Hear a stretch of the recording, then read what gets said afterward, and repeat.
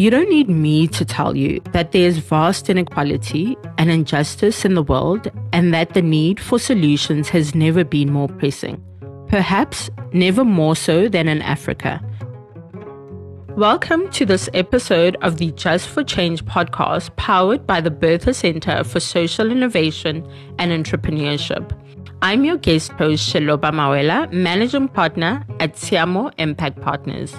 I'm also looking forward to co-hosting the Africa Impact Summit in July, and I'm excited to dive into the complex topic of innovative finance with you today.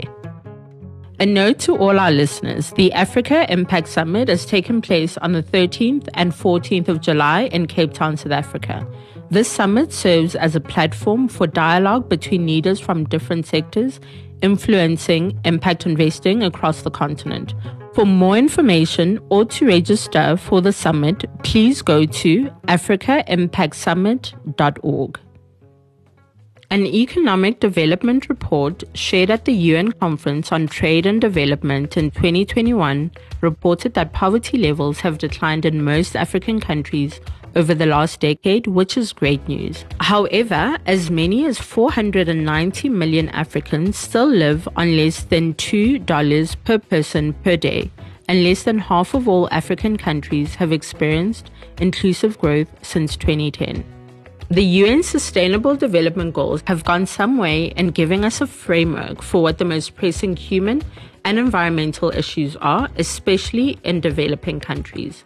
Many governments and other institutions in the developed and developing world are committed to working towards these goals. We're halfway there, and a big challenge to seeing these goals met by 2030 is the lack of adequate funding. And of course, developing countries have the greatest funding gap of all. Developing countries face an average annual funding gap of some $2.6 trillion in investment in health, education, roads, electricity, water and sanitation. Simply put, we need more money to implement the Sustainable Development Goals. Innovative finance mechanisms can undoubtedly play a significant and important role in what we're doing. The thing I would say is that sometimes these things look like tools looking for a problem. Daniel Steenkamp, Senior Project Manager within the Innovative Finance Initiative at the Bertha Center, recently hosted a panel discussion with some of the leading minds on innovative finance on the continent. Thanks for that intro, Sheloba. I'm honored to be talking to Andia and Dumisu and Mandy on this panel. How's it, guys? Good to have you with us and joining me on this episode. It's a real privilege to have you share your stories and expertise with us, and I'm looking forward to some debate and hopefully mind-expanding conversations. Let me give our listeners just a quick rundown on who you are and what you do. Andia, you're from Kenya, and you're a global thought leader in gender lens investing, and also one of the first female fund managers in the region, within a wide scope of the ecosystem that covers private sector, women entrepreneurship, interface with the financial services sector, fundraising and donor relations, and civil society engagement. It's good to have you with us today. I'm happy to be here. Mandy, you've worked in the ESG space with clients and projects in the public and private sector throughout the last 18 years. We've got to know each other when you were the project lead on the Bertha Center's Green Outcomes Fund, which pioneered an outcomes-based funding facility aimed at promoting the uptake of SMME development in the green economy. It's good to have you with us today. Thank you so much, Daniel, for having me. I look forward to a vibrant and robust discussion. And I feel really privileged to be on the panel with the likes of Ndumiso and Andia. Thanks a lot. I'm sure it will be vibrant. Ndumiso, you're an economist and entrepreneur with extensive experience in the areas of economic analysis, trade and investment research, public policy, and corporate strategy. Welcome. Thank you very much, Daniel, for having me. It certainly is a great pleasure to be sharing this platform with the experts that we have here today. And so I really look forward to today's conversations. Thanks so much. Excellent. So just a note to the listeners that all the guests you hear on this podcast will be panelists at the Africa Impact Summit in July, and it's not too late to sign up for that. please follow the link in the show notes. So, to my panelists, I want to ask a question with regards to impact. And the first one that really comes to mind is, what did you say are the themes that you're seeing in the impact investing context currently, especially in Africa? And I'll start with you, Mandy. Thank you, Daniel. Daniel, I would say if I had to think about, the themes can vary, but if I had to think about three, it possibly would be youth employment and inclusion, agriculture and energy. And these could touch on various sustainable development goals depending on how the interventions are structured. These themes speak quite strongly to our current social and environmental challenges, bearing in mind that these challenges create a market demand to which social enterprises respond. I think another observation you will find is that many of these themes can have an underlying climate change theme to them. For instance, you might be seeing youth employment in the green economy, or climate smart agriculture, or renewables with a strong alignment to the just energy transition agenda. I think as Africa, our themes will differ from various other parts of the world, but my view is those are the three themes that I see coming out quite strongly.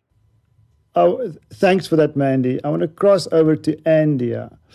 You are in Kenya, which obviously is Central East Africa. Do you pick up the same themes in that context, or would you have a different perspective to it?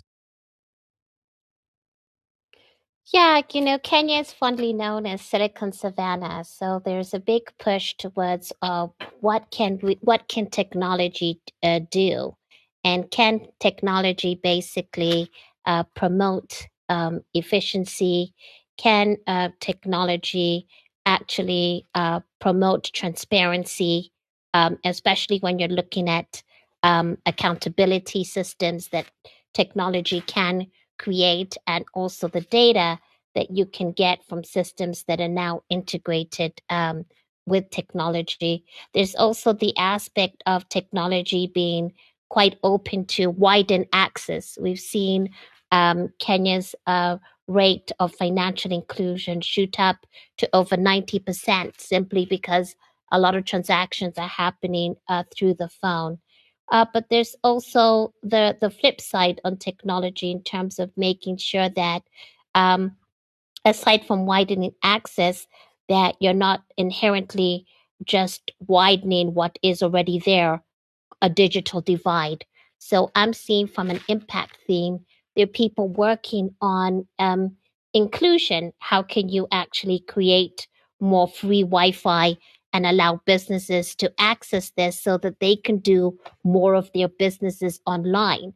How can we strengthen some of the e-commerce systems and the payment systems that are around it so that businesses can trade with each other, not only in country, but across the continent and globally as well?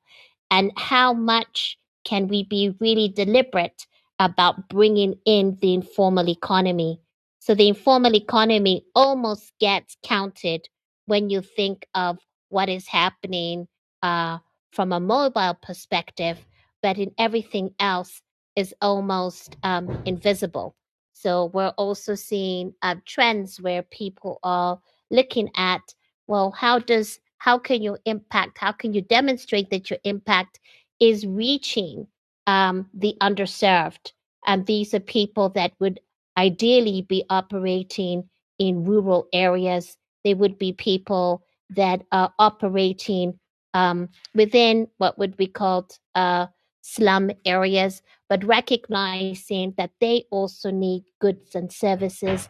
And how can technology also be impactful to include them, and also be able to capture their needs? And then obviously, being a gender lens investor, all of this has some sort of gender disaggregated data, because they're different sort of usage views, and we have to be intentional and deliberate to make sure that everything that we're doing with an impact lens is looking at how this impacts young women, how it impacts even single mothers, how it can impact just women as pillars of the community, to basically make sure that all of that has a triple impact on the families that they end up supporting.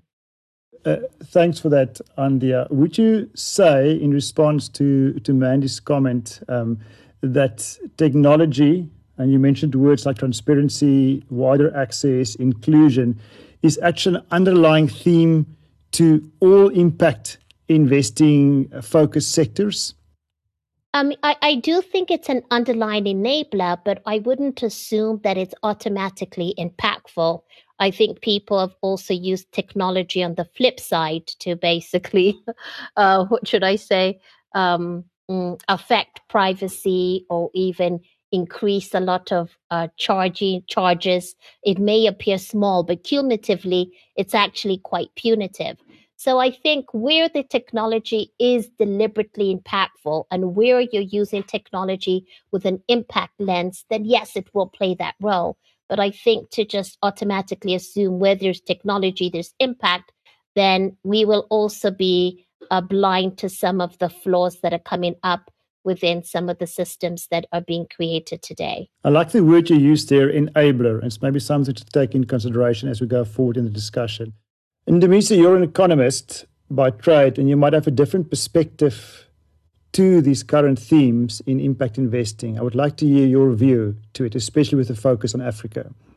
Well, thanks for that, Daniel. I think recent events have certainly informed and have served as drivers and motivators for what impact investing is shaping out to look like globally, but also in the African context.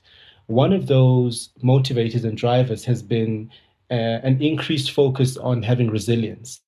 And this is certainly driven by more recently, the COVID-19 pandemic, and just how a public healthcare concern could certainly have an adverse effects on the economy, but also on development more broadly.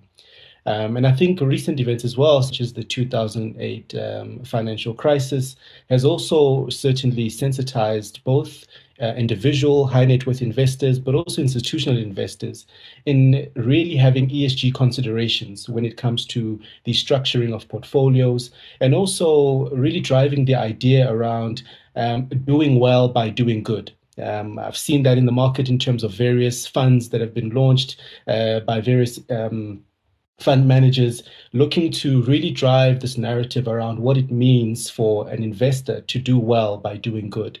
And just really to create the narrative that this impact investing then presents an opportunity towards economic resilience, more strengthened recoveries, but also an addition in terms of what risk and return and risk management overall looks like. And so those are some of the common themes that have been coming out quite recently, really driven by recent events that we've seen.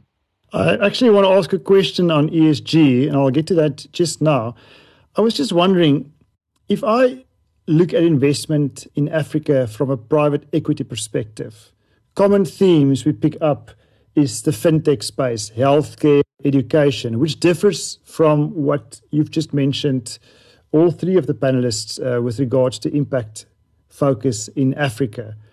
Why is that difference? Is that difference from a global north perspective on Africa? And if so, why do we have this different views to what should be the core focus? I think I would then tend to say that one of the nuances that we have seen in the world of impact investing, in not only on the African continent, but globally, is in essence what it means in different contexts. But in the African and South African environment, what have been the common themes have been issues such as what is the role of impact investing when it comes to water security?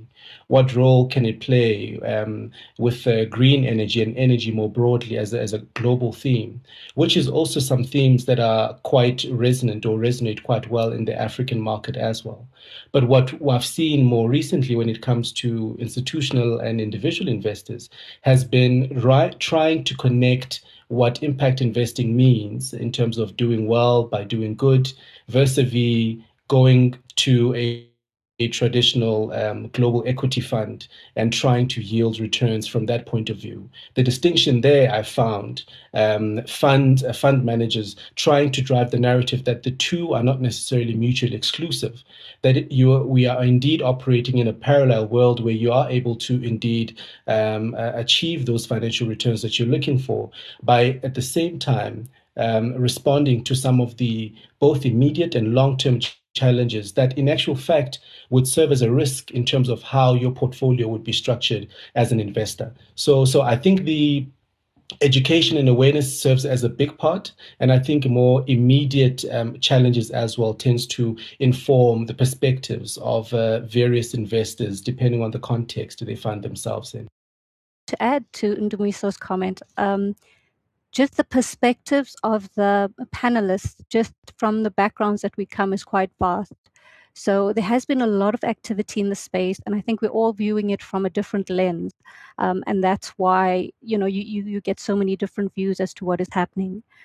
I think as Africa, our themes will differ from the global north because our challenges differ.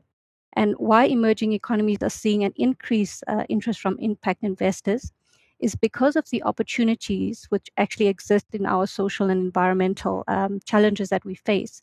And because of the maturity of the investment ecosystem, as opposed to investment in less developed markets, we have the market demand, but the contextual setting and the stakeholder skills may be, still lacking. Emerging economies can also offer greater opportunities of return for investors due to their rapid growth. So it is developing quite quickly. People are still trying to, part of the summit, which we will be hosting, later in July. I think what we want to do is understand how we build this market and how we do it collectively as an African collaborative. Thanks, Mandy. I just want to cross over to Andia quickly. And you mentioned earlier, if I have the words correct, looking at women empowerment. And a word we hear quite a lot these days is the terms, I hope I pronounce it correctly, decolonialization and inclusivity.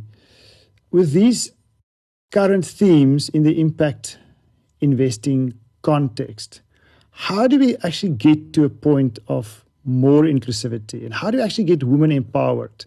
We've done a recent study on the face of poverty in the South African context, I must admit, and it's shocking to see how women are still really at the short end of the straw with regards to literacy, access to opportunities, access to the workspace, access to funds. So how do we actually address this in our context? And I know it's a very general question, but I would like to hear your perspective, Andia. Yeah, I think there's sort of three ways, and I'm kind of leaning on the work I do with the Gresham Michelle Trust when we're looking at empowering women. I think first of all we have to recognize that some of the barriers are structural, and they actually occur at a policy level.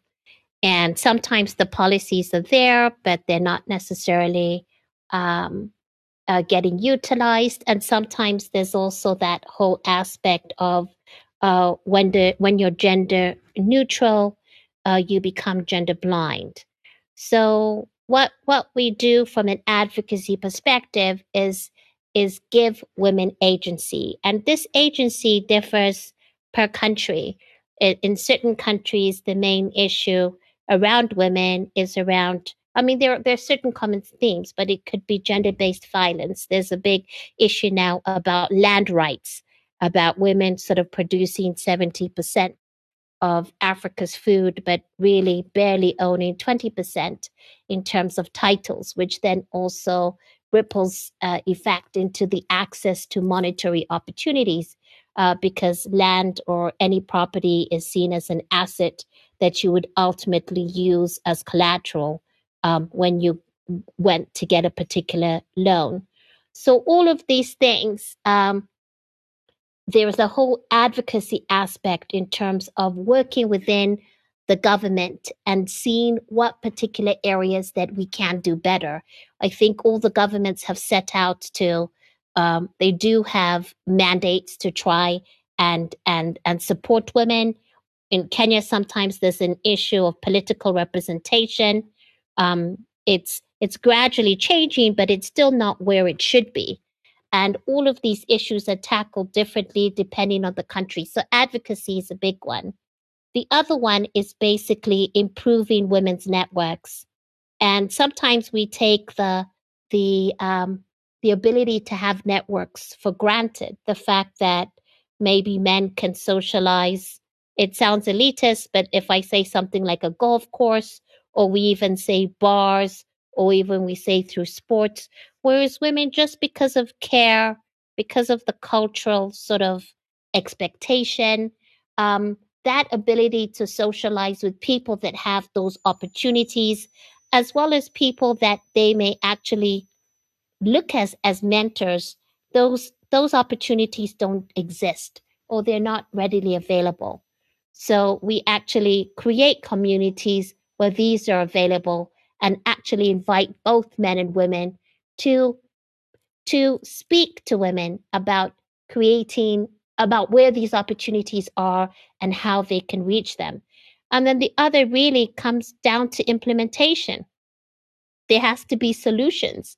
And sometimes these solutions, depending on where, how the problem is, sometimes the solutions are available in the market. So you can take women to those solutions. And these are the solutions that can either improve access or can increase usage, can actually make women and children's lives better and easier. But in certain instances, the solutions don't exist, and then you have to co-create them with partners.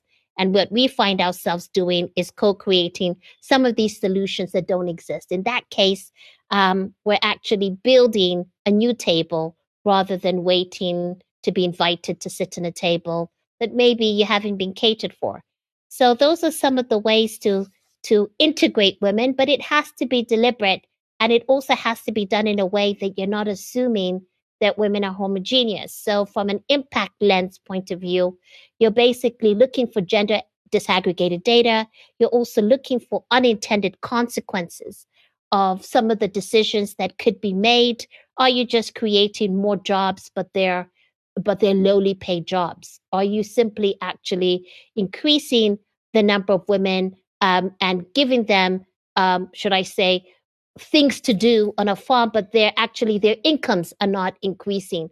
So those are all questions that we, as the impact investing community, it's not just about counting the numbers, but it really is about changing the lives. And that must be demonstrated in the solutions that are being co-created alongside the communities and the sectors that we're looking to influence. Sure. A few good comments you made there. The one thing that jumped out at me was gender neutral could equate to being gender blind, which is actually quite dangerous in our African context. And you had quite a few critical themes like advocacy, networks, and implementation. It makes me think of, which is probably one of my favorite quotes from Amartya Sen, who you probably all know is a Nobel Prize winner, who mentioned that poverty is not necessarily the lack of resources or funds, but it's the lack of opportunities. And we see that a lot with women and youth in Africa. So maybe one of the core focuses of impact investing should be to create access to opportunities, whether it is through advocacy or networking, implementation on these various levels and various sectors.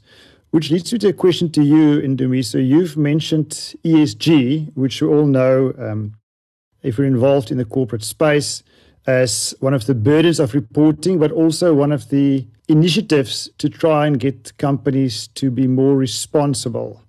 And you use the words doing well by doing good.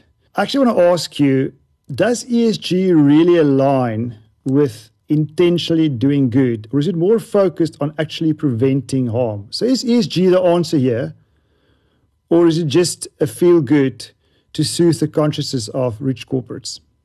Thanks, Daniel. That's a very important question, and I think that ESG is an important enabler in not only impact investing broadly, but in certainly ensuring that meaningful development happens in the economy, but also in the communities that you and I live in. But I do think that a precursor for meaningful ESG practices is that ESG needs to be embedded in the strategy of organizations. And this means, a case in point, the question around the how companies apply ESG in their various forms, various industries.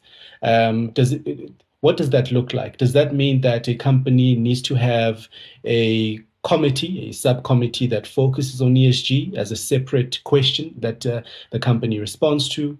Or should ESG practices be integrated in processes, systems, people management, and just overarching strategy of the organization? The other question would be, what is the extent of ESG consideration when it comes to the remuneration of the executives within organizations?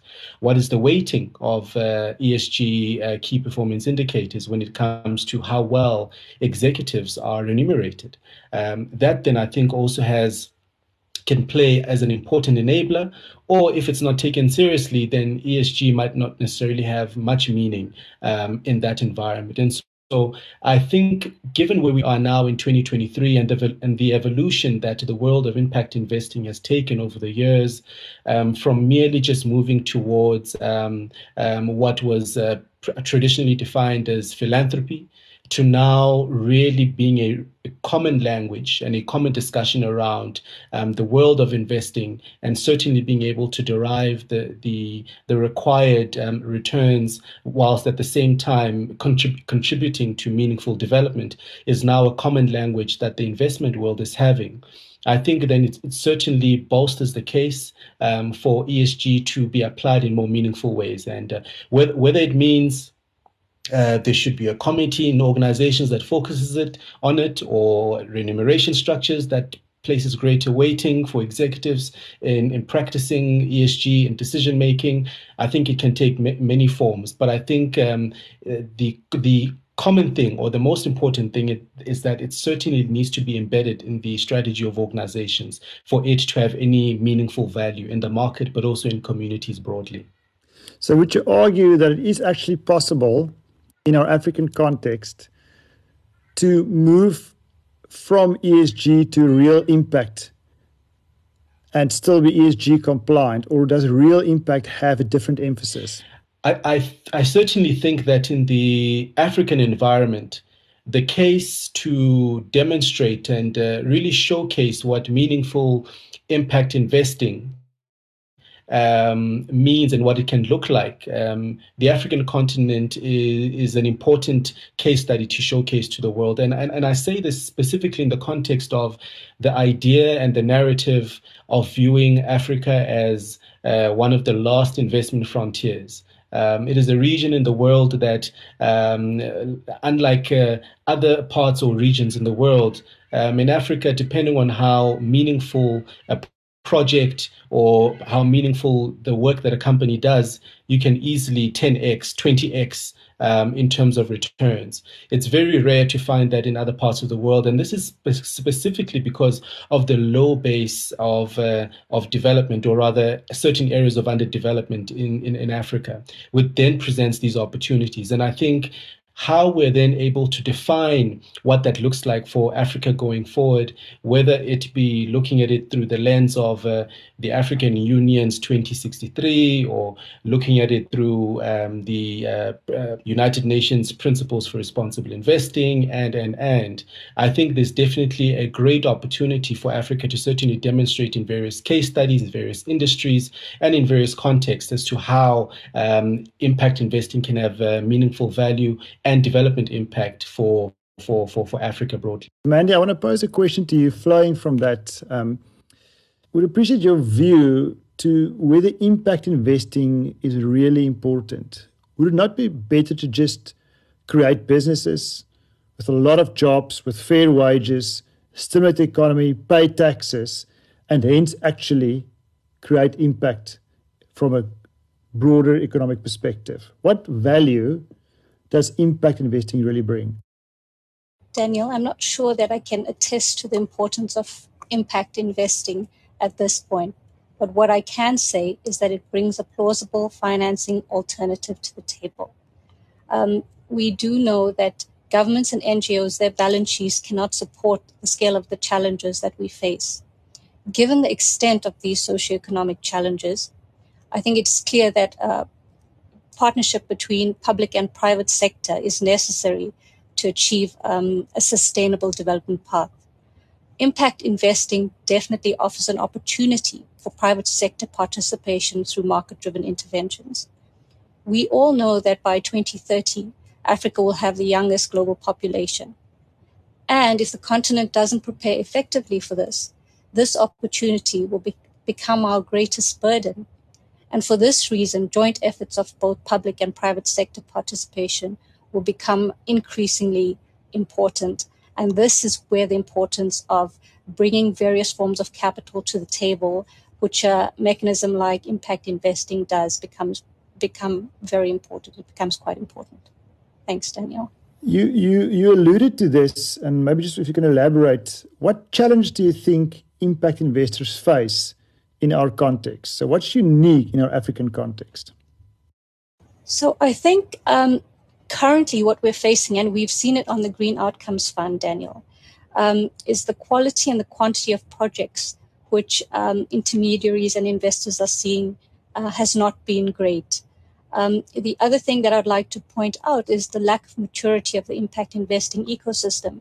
And I think Andia also mentioned some aspects of this, including the institutional context and the awareness and the skills of the stakeholders. There's a lot of disconnect between understanding what impact investing is, and often it is confused with other investing strategies such as ESG or such as SRI or social responsible investing. And all of these need to be ironed out. And I think what we need is more pilot projects also to show a proof of concept. Thanks, Daniel. And Dumisa, flowing from Mandy's comment, just want to cross over to you quickly.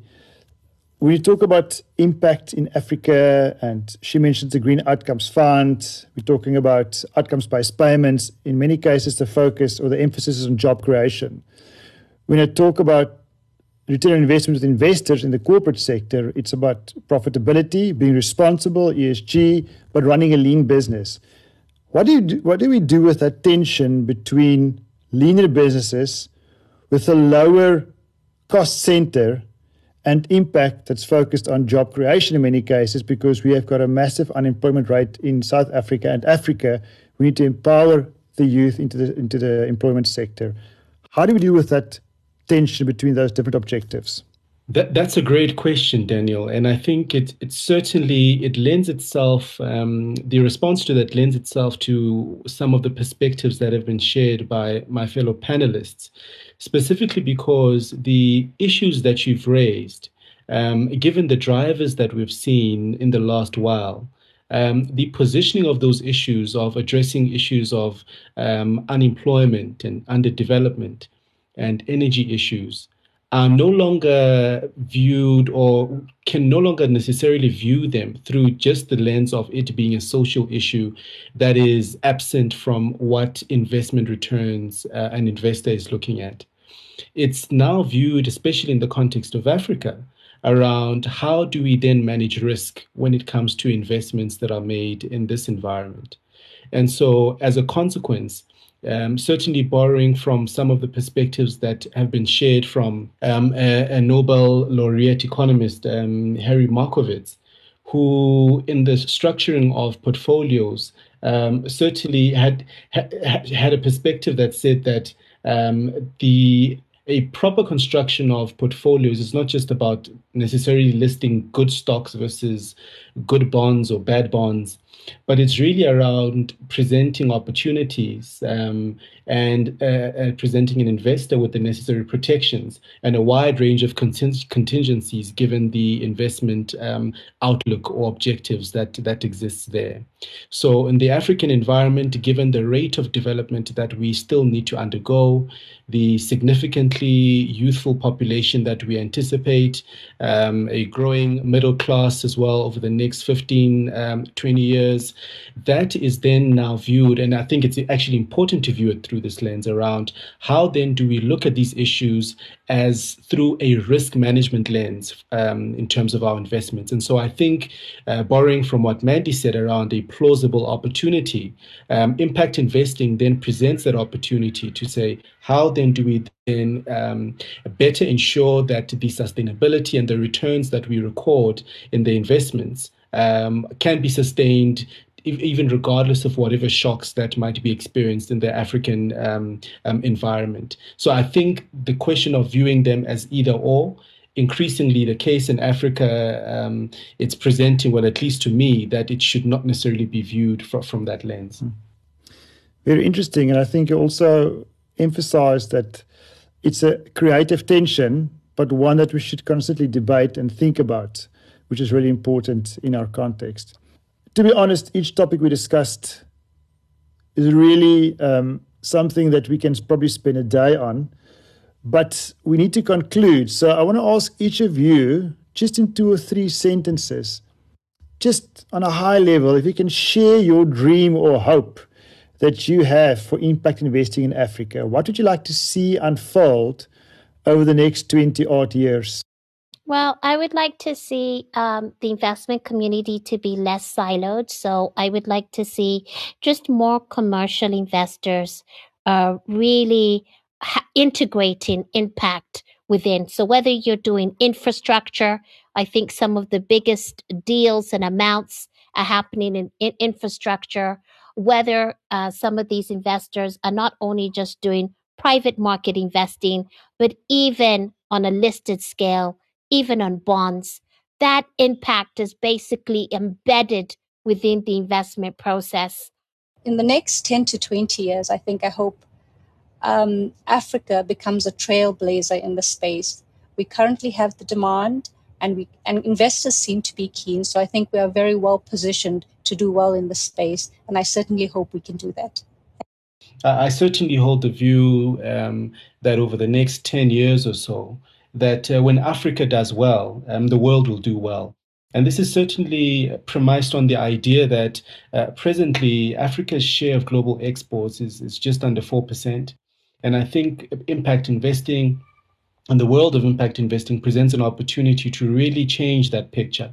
And this is informed by what does a more developed and industrialized Africa look like, and one that speaks more and responds to not only the economic needs, but the social needs that exist in the continent. Guys, I want to thank you all so much for sharing your insights with us today. It's been a real privilege to have you on the podcast, and I learned a lot. I'm sure as did the listeners, and there's a lot to go and think about, to go and read about, and to further engage on various platforms, like, for instance, the Africa Summit. So thank you so much. Much appreciated. It is incredible to me that the world of funding and finance is innovating and finding new ways of doing things. Like, one of the most regulated and conventional sectors in the world is embracing these shifts, and we need to do the same. It's exciting to think that Africa is leading the charge and challenging the perception both at home and further afield of what is possible. Change might be slow, but what I value most about the innovative financing models, the discussion around impact investing, is that profit and purpose can coexist. The impact of this on the power dynamics of finance, wealth, and equity is clear.